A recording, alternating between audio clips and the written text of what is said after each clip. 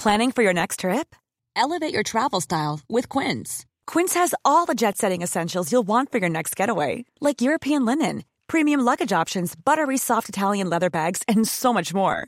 And is all priced at 50 to 80% less than similar brands. Plus, Quince only works with factories that use safe and ethical manufacturing practices.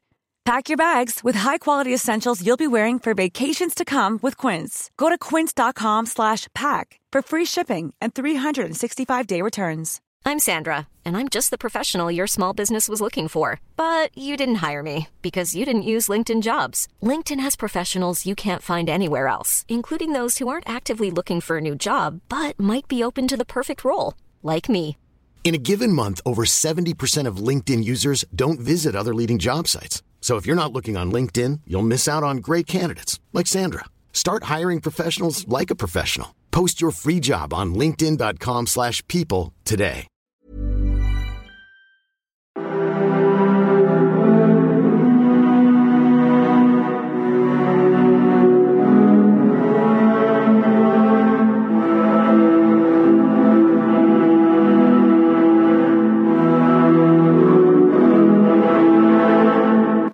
Hi there and welcome to the Explaining History podcast. Today we've got a real honour. We've got Jacob Field, the author of The History of Europe in Bite-Sized Chunks, to talk to us about European history and a range of other fascinating topic areas that go along with that, and Europe's place in the modern world and its ancient and medieval past. So without further ado, here is Jacob Field in conversation with me on the subject of Europe. So great. Well, I thought what we could do to begin with is talk a little bit about your experiences in writing, researching, and the kind of the whole project of the book, and then talk a little bit about some of the kind of the contemporary issues that we are facing at the moment in Europe, and how those, what kind of resonances those have within the kind of the big story of European history. Sure. Perhaps, Jacob, you could explain to the listeners a little bit about your background and your interest as well in European history. Okay, sure. So my background is I have a PhD in history from Newcastle University, and my academic study is about the history of London, particularly the Great Fire of London, and also economic history in the Industrial Revolution, and why Britain industrialised first. Mm-hmm. And then I've also written a series of popular history books, starting with One Bloody Thing After Another, which is about the gruesome side of history, moving on to Is Capitalism Working?, which is about our modern economy, which plays in a lot of the history of Europe, and then now this book, which is The History of Europe in Bite-Sized Chunks. So this is really a general overview of European history, but only the most interesting, useful, and significant bits of it. Yeah. What role do you see? I mean, the titles that you've listed there, that are popular histories. What role do you see popular history having in the kind of the wider sort of discourse between academia and shall we say the general public, for want of a kind of a less elitist term? Yeah, I think it's really essential. You talk, there's words like public engagement or doing history in public, or but really I think what it comes down to is that if you can make popular history with the same sort of academic rigor, so using trustworthy sources and being critical about them, but also pitch it in a way which people can find interesting and find common ground with people in the past, as well as understanding how they're different, I think you can get a really nice synergy going, because not everyone wants to slog through a 500-page manuscript about medieval illuminated texts. No. Important though they are, but a sort of skilled historian who's writing for the general public can kind of synthesize some of the findings from the more specialist works, mm-hmm. And bring that sort of rigor to it. So I think they sort of have a slightly different audience, the two sides of history, but I think overall they should be aiming at the same thing. That's my view of it. And coming back to the history of Europe in bite-sized chunks, obviously the changes that we're experiencing at the moment make European history and Britain's relationship to European history and to Europe crucial for probably pretty much anybody to understand. How much do you feel at the moment, given Brexit and the various crises that are emanating from that British people really understand European history? Would you think that that understanding is widespread or fairly limited? No, I think it's very much patchy, and that goes back to how history is taught in schools. We kind of set up, well, let's take our closest neighbour, France. France crops up in 1066 as where the Normans come from. They invade, and then you don't hear much from France until World War I breaks out, really. Yeah. And it's even rare for schools to cover the French Revolution. Yes. Which I find, there's a limited time for history in schools, unfortunately. But I think it's a shame that a lot of people can go through the whole education and not think about what a lot of historians, certainly political historians, would say is the most important thing to happen in history. Yes. And so certainly, if there's one thing people can get from this book is that, wow, the French Revolution is really important and has a lot of knock-on effects that are even being felt today. Sure. Was it not Zhou Enlai who said, it's too early to say? Yeah. It's one of those things, isn't it? Like kind of Churchill quotes, greatly attributed, perhaps never actually said. But yeah. Certainly, I think that there's been, from my perspective, as being a GCSE and A-level history teacher, a huge shift since 2010, just to pick a date out of the air, a huge shift towards kind of a more introspective and more kind of a more kind of British grand narrative of history emerging in the teaching of history in schools, and kind of less of a focus on, as you say, things like the French Revolution, which are of immense kind of general and global importance and significance. The way in which that you've structured the book, I think, is really interesting. Into these distinct time phases. I noticed that you give a lot of time to Europe's Middle Ages. Again, something that probably most people most people listening in Britain would be aware of the Middle Ages in Britain.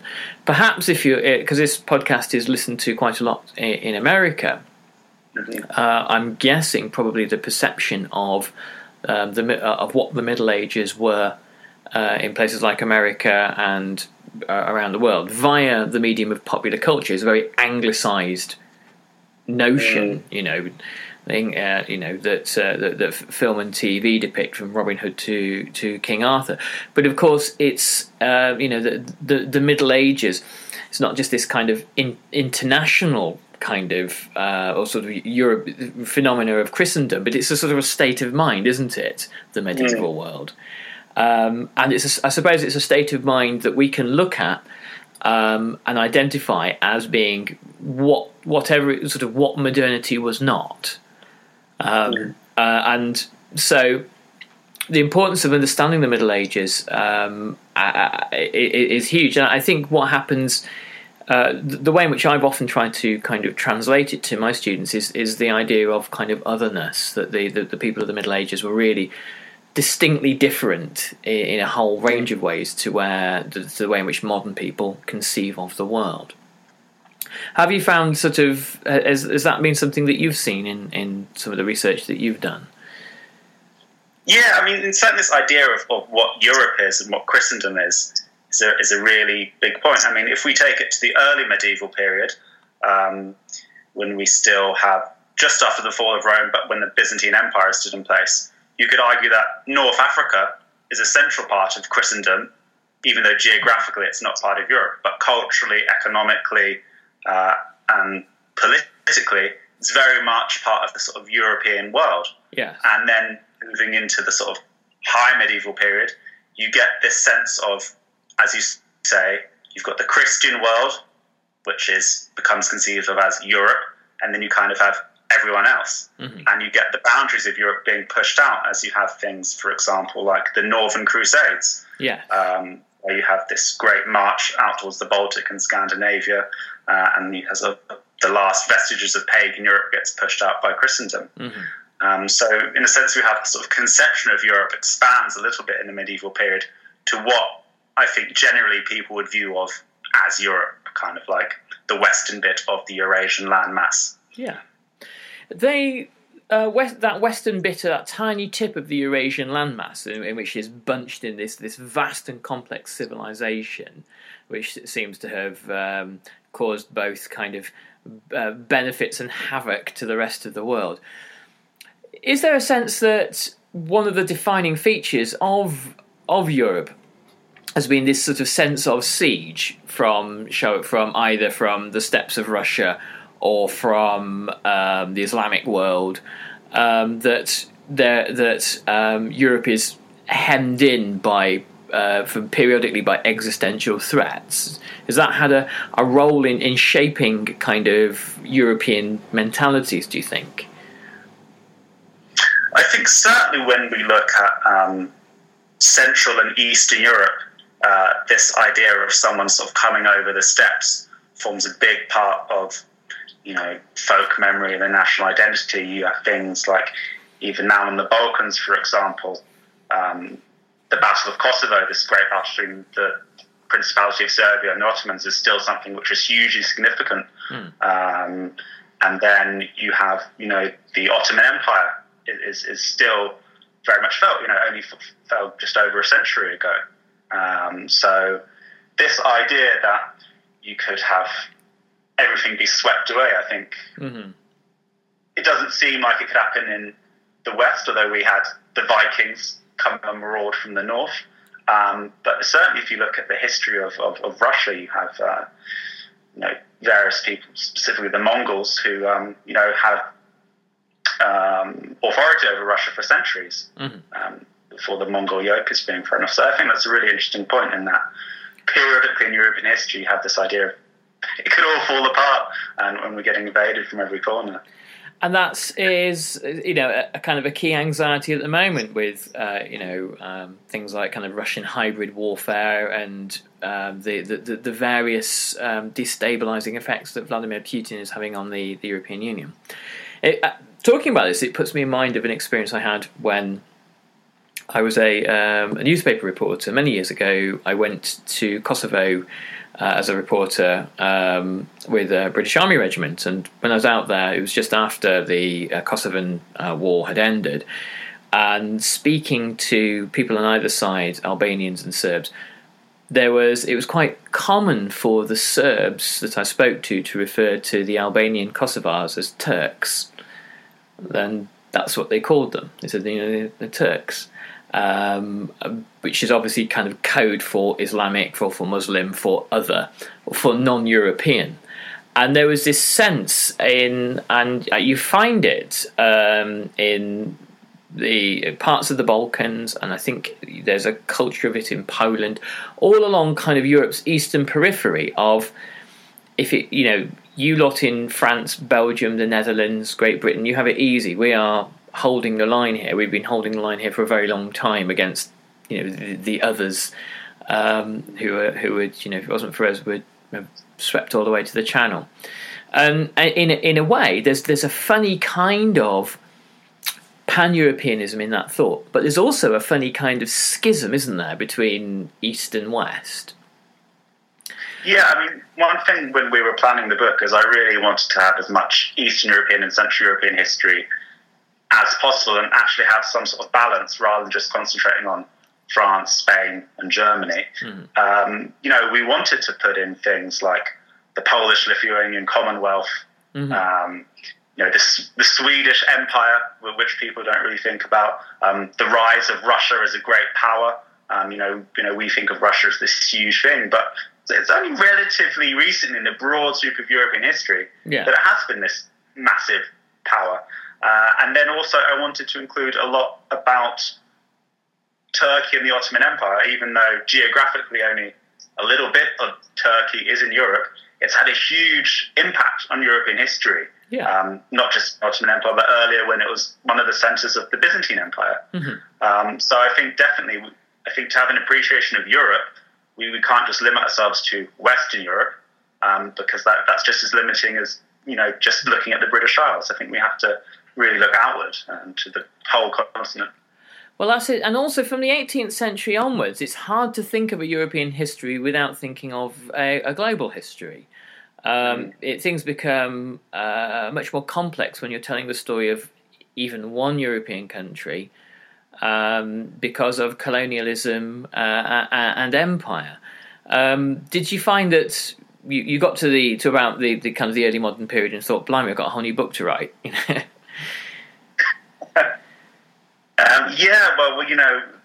The happy and sad thing about this book is it's only 192 pages. So there's only so much you can cover. So although colonialism and imperialism is really vital, and it's a huge priority for European nations, I can only touch on it sort of almost thematically to talk about the broad sweep of what happened.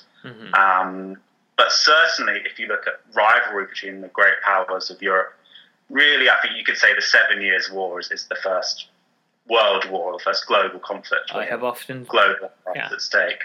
Yeah, and then World War One. I think anyone who's studied World War I at GCSE will know that this battle for empire is a major factor in the beginning of World War One. And then World War Two. You look at Mussolini and his desire to build up an empire. So, it's a huge trend in European history and something which the book does touch on. Sure. So there is that covered there, yeah. Because, I mean, again, I often find one of the paradoxes of teaching World War One is that we call it a world war, try to think about it in school terms as being a European war. It's until very, very recently, the history of World War One, at least at a school level, has been kind of whitened. There is virtually in no history textbook that I've ever taught from mention of Sikh and Hindu and Muslim and African troops, Chinese indentured workers on the Western Front. It's there's virtually nothing there. And the reason why I think it's important when you're looking at the history of Europe is that those kind of colonial connections are integral to the fighting of the war. By Britain and France, to a greater, much less extent, Germany, who used African troops in their colonies. But telling the story of this cataclysmic event in Europe, I find there's a kind of optimism at the moment in various histories I've read that start to look at the global picture of the war, looking at bits of the war fought in China and the Pacific and things like that. So yes, there's a kind of like a paradox in the storytelling there, ever so slightly, and almost perhaps less so in the telling of the story of the Second World War. Yeah, no, I think definitely a broad view of World War One as a global conflict is important, and even if we just look at it as a European conflict, most people can talk about the Western Front, and because it happens in France and Belgium, the names are a bit more familiar to us.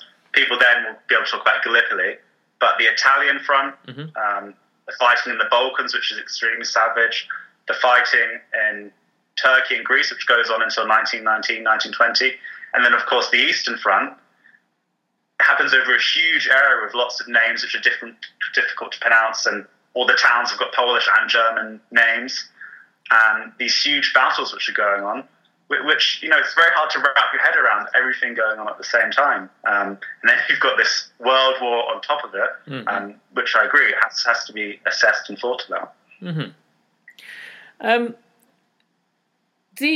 Coming back now to the present day, the kind of the crisis that we are in at the moment. Some people have suggested, I think it's quite a common assertion, that we're in a kind of a crisis, not even just of British, but actually kind of English exceptionalism, the idea that Britain, or really England, is special and different and not really subject to the ebb and flow of European history. Do you feel that's a valid critique of the way Britain sees itself at the moment, or England, or is there more to it than that? If you're looking for plump lips that last, you need to know about Juvederm lip fillers. With Juvederm Volbella XC and Juvederm Ultra XC, your lip look, whether it's subtle or bold, can last up to 1 full year with optimal treatment and no additional maintenance. Find a licensed specialist and see if it's right for you at Juvederm.com today. That's JUVEDERM.com. Add fullness to lips in adults over 21 with Juvederm Volbella XC or Juvederm Ultra XC. Do not use if you have severe allergies or a history of severe allergic reactions, or if you're allergic to lidocaine or the proteins used in Juvederm. Tell your doctor if you have a history of scarring or taking medicines that decrease the body's immune response or that can prolong bleeding. Common side effects include injection site redness, swelling, pain, tenderness, firmness, lumps, bumps, bruising, discoloration, or itching. As with all fillers, there's a rare risk of unintentional injection into a blood vessel, which can cause vision abnormalities, blindness, stroke, temporary scabs, or scarring. For full, important safety information, visit Juvederm.com. Millions of people have lost weight with personalized plans from Noom. Like Evan, who can't stand salads and still lost 50 pounds. Salads generally for most people are the easy button, right? For me, that wasn't an option. I never really was a salad guy. That's just not who I am. But Noom worked for me. Get your personalized plan today at Noom.com. Real Noom user compensated to provide their story. In 4 weeks, the typical Noom user can expect to lose 1 to 2 pounds per week. Individual results may vary. I'm Sandra, and I'm just the professional your small business was looking for. But you didn't hire me because you didn't use LinkedIn Jobs. LinkedIn has professionals you can't find anywhere else, including those who aren't actively looking for a new job, but might be open to the perfect role, like me. In a given month, over 70% of LinkedIn users don't visit other leading job sites. So if you're not looking on LinkedIn, you'll miss out on great candidates like Sandra. Start hiring professionals like a professional. Post your free job on linkedin.com/people today. Yeah, well, I certainly think a lot of this country's self-image, to a degree, goes back to World War II. Mm-hmm. And this notion that Britain stood alone and was this bulwark, and if it wasn't for Britain, we'd always be in Germany.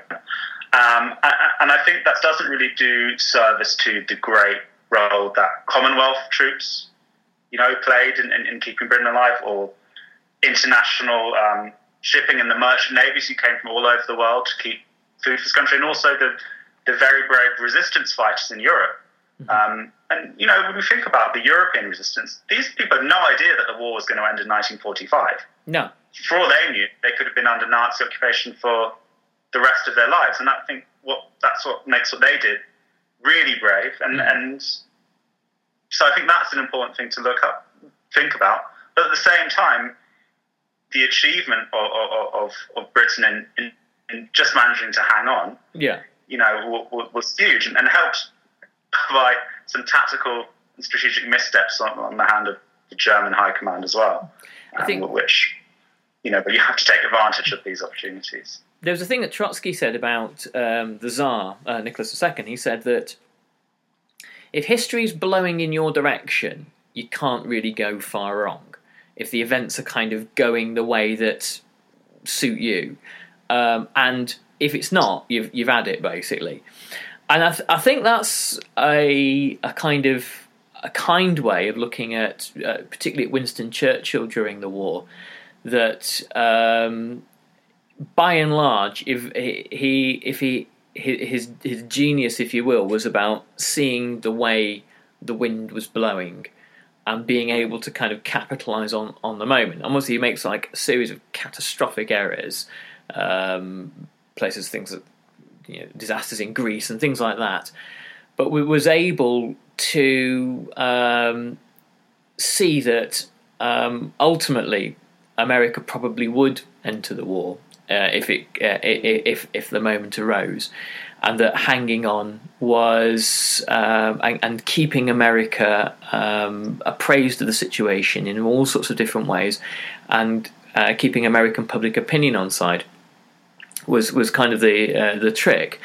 And now, no doubt that there's other things to be said in Churchill's favour, but I think that's a more, for me, I've always thought that's a more realistic way of looking at Britain and the war than the kind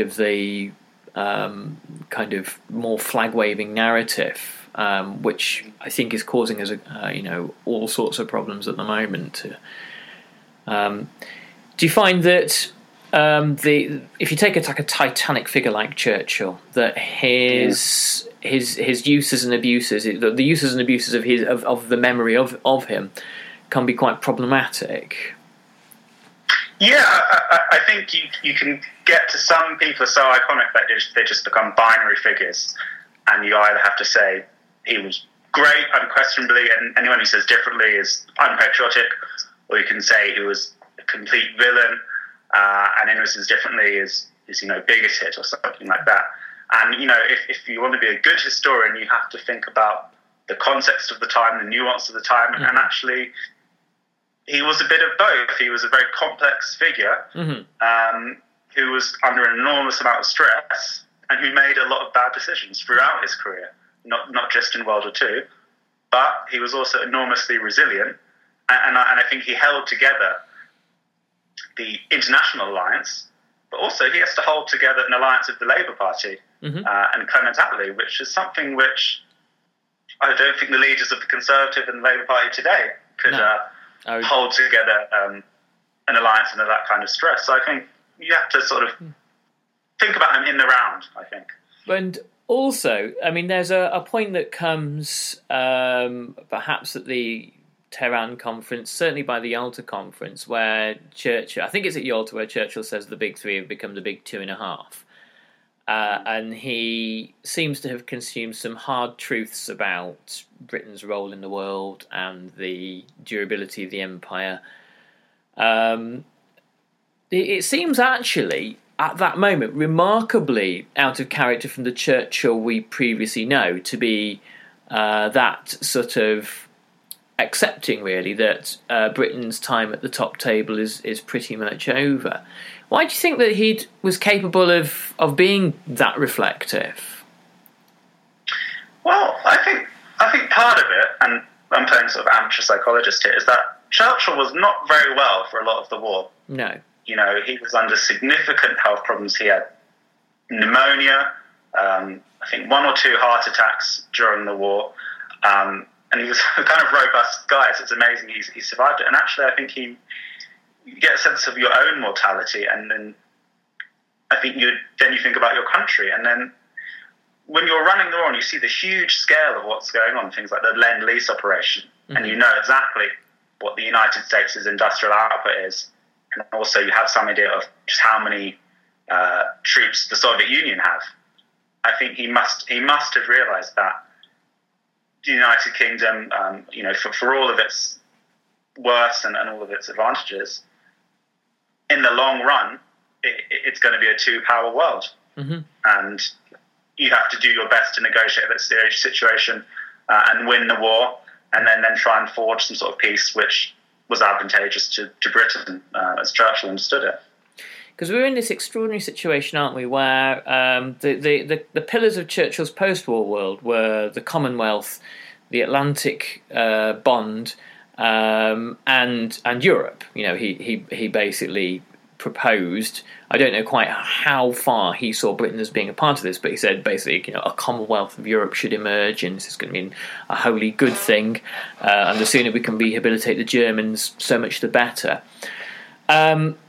Obviously, the British Empire is long gone. There are these kind of Brexiteer fantasies about Empire 2.0, which I think already when you start to say that in public, probably the game's up.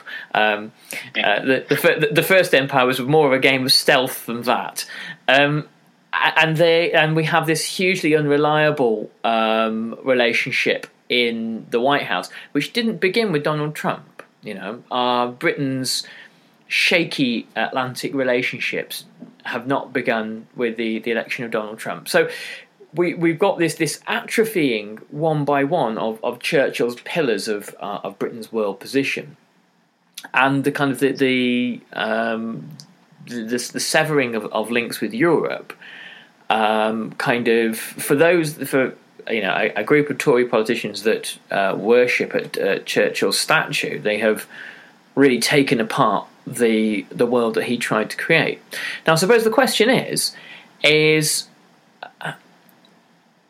whilst that seems kind of absurd, and I suspect it probably is it fairly standard, do we think, that these kind of ties, these alliances, these strategic positions that countries take inevitably come to an end at a certain point, and nations go into a state of flux, really, as to where they are in the world? Is this a kind of a common pattern? Well, I think if you look at history in the very long view, since I guess the early modern period, you have a series of great powers emerging in Europe, and everything is a response to keeping that great power under control. And so in the 16th century, it's Spain. In the 17th century, it's France. And then from the 18th century, you try and have an idea of a balance of power being kept, and you have this series of shifting alliances. And that really holds true until, I think, after World War II, if you want to really extend it. And I think what has been the great achievement of the kind of EU extended project, which starts after the war, is that it stopped this confrontational alliance-making system where it all takes is one state to go to another side for the situation to be unbalanced. So the EU project has only lasted, historically, the blink of an eye, but certainly it's delivered one of the longest periods of continuous peace Western Europe has certainly seen, as well as delivering a high degree of prosperity. How much that would have happened without the EU is open to question, but I certainly think that it does stop this very damaging cycle of alliance, counter-alliance, war building up.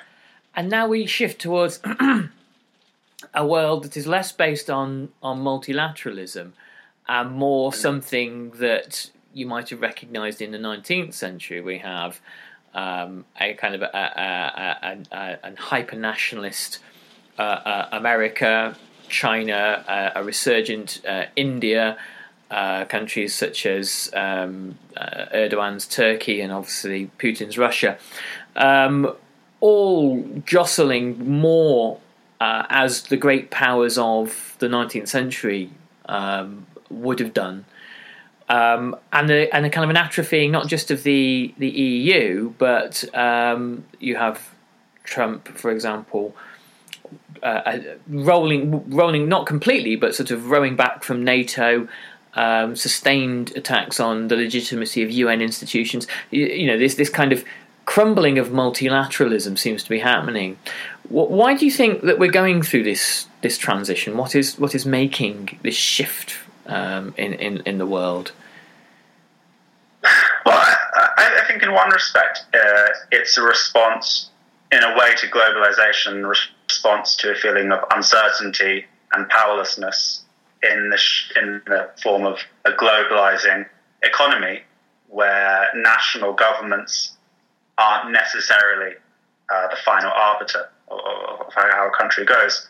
And I certainly think the 2008-9-10 crisis did shake a lot of people's worldviews and trust in institutions. And one of the great benefits of the EU is, at least theoretically, the institutions are accountable to the people of Europe.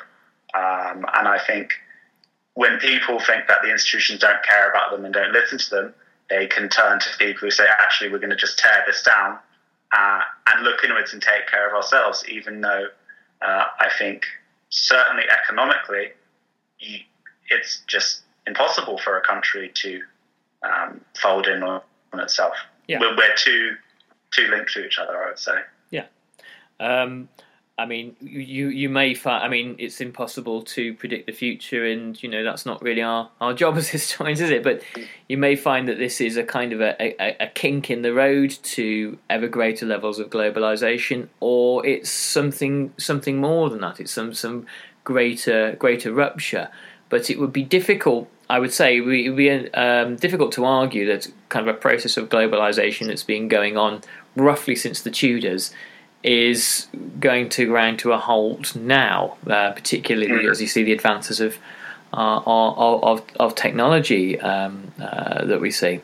But the European Union, it's interesting to contemplate in this sort of less multilateral world where an institution based on multilateralism sits, because so far it hasn't done much to fight back against the kind of the vice it's in between Putin on one side, Trump on the other, and perhaps Erdogan on the other. It seems hemmed in without having done kind of a great deal, but who knows? Yeah, well, I think the European Union is a huge bureaucracy, and the wheels of the bureaucracy turn very slowly sometimes, and that became one of the problems of the old Soviet Union, just becomes choked up with levels of bureaucracy. And I think that is one of the issues that the European Union will have to face, is how can it be more nimble and think on its feet and react to these other large countries. And one of the ways they react is to become even more integrated. And the other way to react will become a much looser association. So I think really the institution of the EU has to reassess how it's going to operate in the 21st century for it to carry on and achieving its mission. Yeah. Great. Well, Jacob, thank you so much for your time. It's been a very, very illuminating chat. I'll be putting this live out later on. But if anybody out there wants to get a copy, it is The History of Europe in Bite-Sized Chunks by Jacob Field, a snip at $9.99, available from all good bookshops, and certainly the kind of useful go-to reference guide that any modern historian should have. Thanks very much, Jacob, and hopefully, would it be possible to have you back on the show again at some point in the future, Fred? Sure, I would love to speak, certainly after whatever is going to happen with the UK and the European Union comes to light. If you need a historical perspective on that, I would love that. To come back and see what's going to happen. I'll drop you a line. I'd love that. Thanks so much. All the best. Cheers. Bye. Bye-bye.